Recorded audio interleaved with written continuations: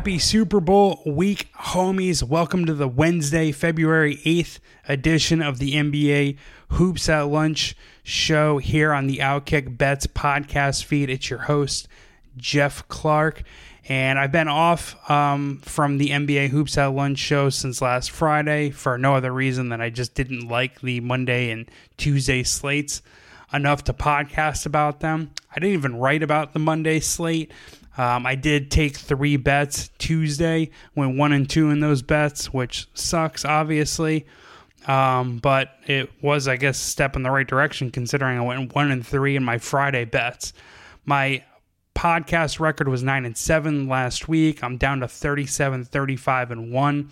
Not where we want to be, not where we want to be trending, especially in this week or coming into this week, which is probably the best gambling week of the year up until like March Madness, right? I'm actually in love with the Waste Management Phoenix Open, the PGA Tour Elevated event that tees off Thursday. It's also in the greater Phoenix area. It's just going to be an awesome sports week in general, and especially for all the Arizonans out there who have the Super Bowl in their home state. It's going to be played in the greater Phoenix area of Glendale, and they have the Waste Management Phoenix Open in Scottsdale, Arizona. So a lot to be excited about around there, a lot to be excited about here in the gambling space.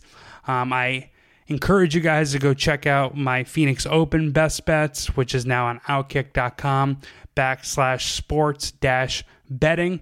Also, be sure to check out all my Super Bowl 2023 bets. I'll be rolling out handicaps the entire week. I've hit 4 game player prop pieces thus far. I'm still going to do the spread, the total, another player prop piece, and maybe another random game prop piece. So be sure to check out all that stuff at outkick.com/sports-betting. But let's get into the NBA Wednesday slate. There's 9 games, and it's actually a pretty good slate. There's an ESPN primetime doubleheader, both of which will be hitting, and then I'll discuss the Golden State Warriors visiting the Portland Trailblazers as the final handicap here in the NBA Hoops at Lunch show for this Wednesday. But the first game up is the Philadelphia 76ers visiting the Boston Celtics at 7:30 Eastern Standard Time. I gave this out earlier this morning at 4.5. I also sprinkled on the money line, which was Philadelphia plus 160. That number has gotten less juicy. The 76ers are down to 4-point underdogs, and their money line is down to plus 155. I am going to grade my result based on the plays that I already locked in and gave out via Outkick.com earlier this morning. Truth be told, I would still play their current numbers. That's why I'm podcasting and giving these plays out currently. But I just like how Philly's trending right now. To me, they've kind of flown under the radar in their climb up the Eastern Conference standings. They struggled a little bit out the gate, but they're rolling along now.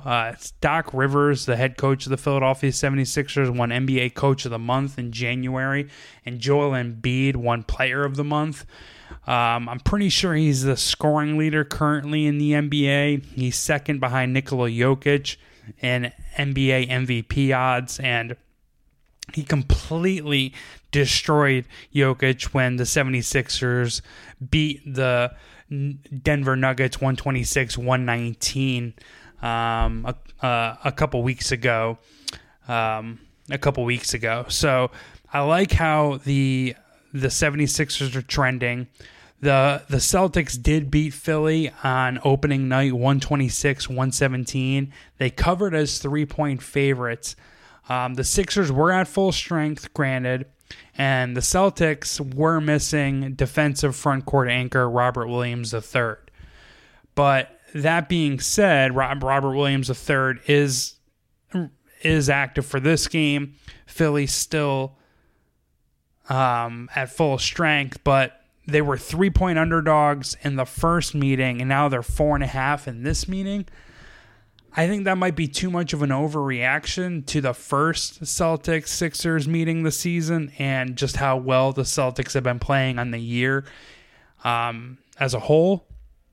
I will say another factor into this is Boston is without reigning Defensive Player of the Year Marcus Smart, who is crucial to defending James Harden and to a lesser extent Tyrese Maxey. Also, we get to fade the public here. According to VSiN, 63% of the money is on the Boston Celtics. According to pregame.com, 72% of the money is actually on the Philadelphia 76ers, whereas the bets in the consensus market are pretty much split between these two teams.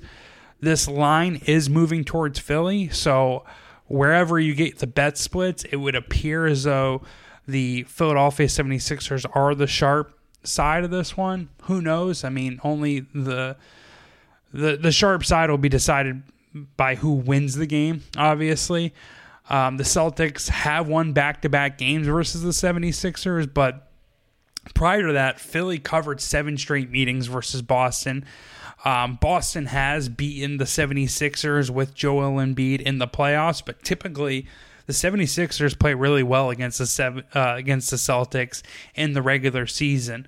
The 76ers also just got embarrassed in a road loss at the New York Knicks. They blew a 21-point lead 2 days ago. So not only are we getting a 76ers team coming off of an embarrassing loss, but they are also better rested or a more well-rested team.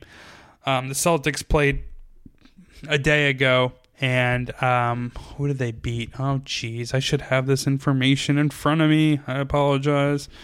The 76ers, or the Celtics, excuse me, they clobbered the Detroit Pistons 111-99, covered as 8.5-point favorites. Outside of that, though, they've only covered 2 of their last 9 games. So I think Boston is due for regression, and that might not even be true. It doesn't need to be true here in this matchup because the Philadelphia 76ers are almost as good of a team. I would actually...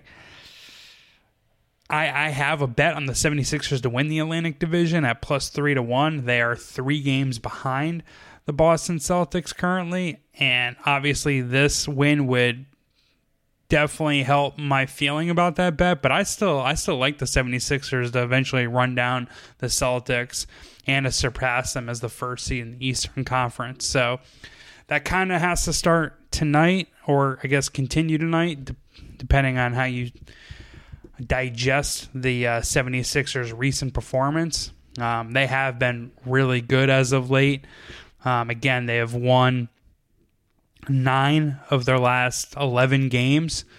So I'm buying, I think, low on the 76ers and selling a little high selling the Celtics a little high considering they were 3-point favorites earlier this year in Boston. Now they're 4.5. Well, 4, but I'm locking in a 4.5 bet play. Also sprinkling on the 76ers plus 160 money line. So fade or follow me at your own peril, but my first best bet is the Philadelphia 76ers plus 4.5. Moving along to the second primetime game in the ESPN primetime doubleheader, which is the Dallas Mavericks visiting the Los Angeles Clippers. Tips off at 10 o'clock Eastern Standard Time. Almost at 7 because I'm on the West Coast. Not for nothing. It doesn't really matter to the analysis, but my brother's going to the game. So hopefully he's in for a nice show. The Clippers have everyone in the lineup, at least according to the most recent injury report, as of 1:30 Eastern Standard Time. Let me go ahead and just update it, make sure that's still the case. Yes, the Clippers only have John Wall scheduled to miss this game. The Dallas Mavericks are missing Luka Doncic, but Kyrie Irving is going to make his debut for the Dallas Mavericks in this game.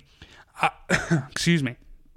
I've bet under the Mavericks and Clippers a few times this year. Once I gave out publicly, once I bet privately. The last 4 Mavericks-Clippers meetings have gone under the total by an average of 11.6 points per game, including all 3 this season. However, I'm fading those trends, and I'm taking over 220.5 in the Clippers-Mavericks because Kyrie Irving, I think, is going to put his best foot forward here in his Dallas debut and come out and light it up offensively. But regardless of how well he plays offensively, he's still a dud defensively, even worse than Luka Doncic. And I think the big reason why the Mavericks and Clippers generally play under the total is because they both play at a slow pace. With Luka not running the Mavericks offense, I think their pace picks up.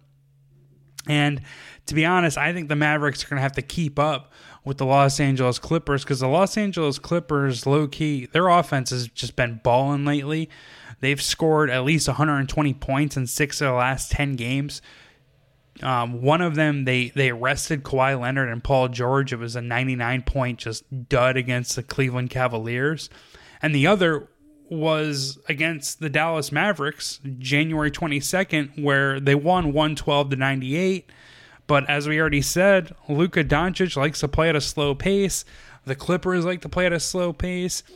The Clippers head coach Ty Lue is very, very familiar with how Doncic operates, and he's one of the best defensive masterminds in the NBA. So it would make sense that between the pace, of Lue's familiarity with Luka Doncic, that those games would go under the total. This one, I mean, you could say the same.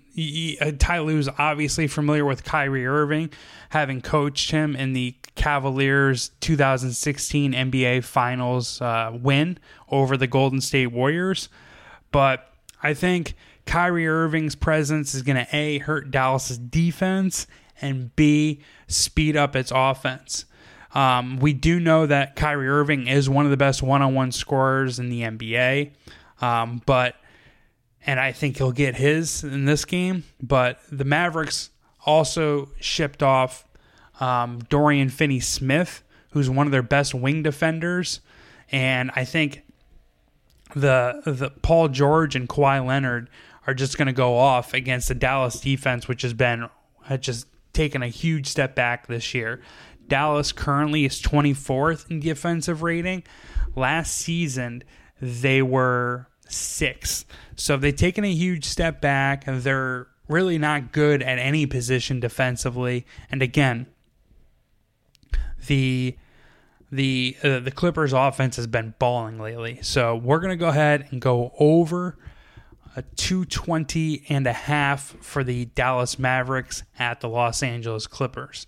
And then the final best bet that I'm looking at here is the Portland Trail Blazers. They are down to -2.5. Again, I already locked in my bets here. And I locked in a bet on the Trailblazers -3. So that's what I'll grade my NBA Hoops at Lunch show pick with. It'd be the Trailblazers -3. But this is just one of the few games the Warriors don't have an edge at guard. And I wrote this already, but that's with all due respect to Klay Thompson, who's one of my favorite players in the NBA. Just Damian Lillard has been going off lately, and I actually think Jordan Poole is worse when he's in the game than when he sits. At least that's backed up by on-off net rating. According to cleaningtheglass.com, the Warriors score 6.2 fewer points per 100 possessions when Jordan Poole is in the game.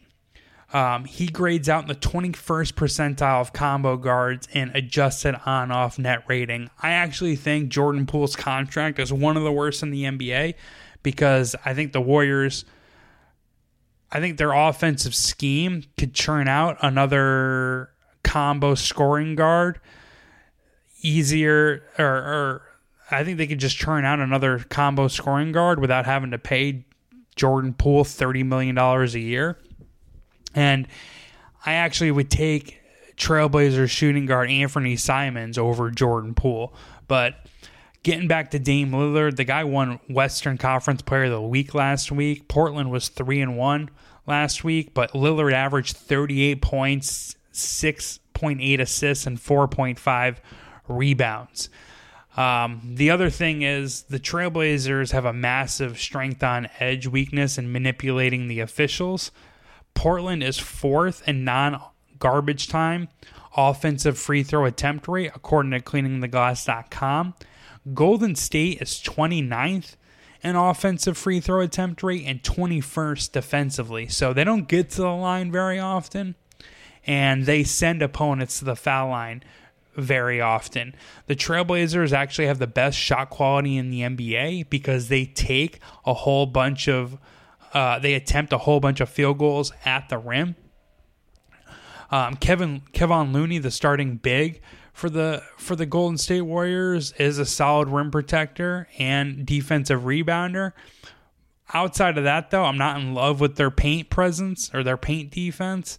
Draymond Green is obviously a great defender, but I think if the Trailblazers guards and even wing Jeremy Grant are attacking the Warriors off the dribble and in the paint, I do think they're able to have success, and Draymond Green might get into foul trouble. And if Draymond Green gets into foul trouble and comes off the court, then the Trailblazers should be able to score at will.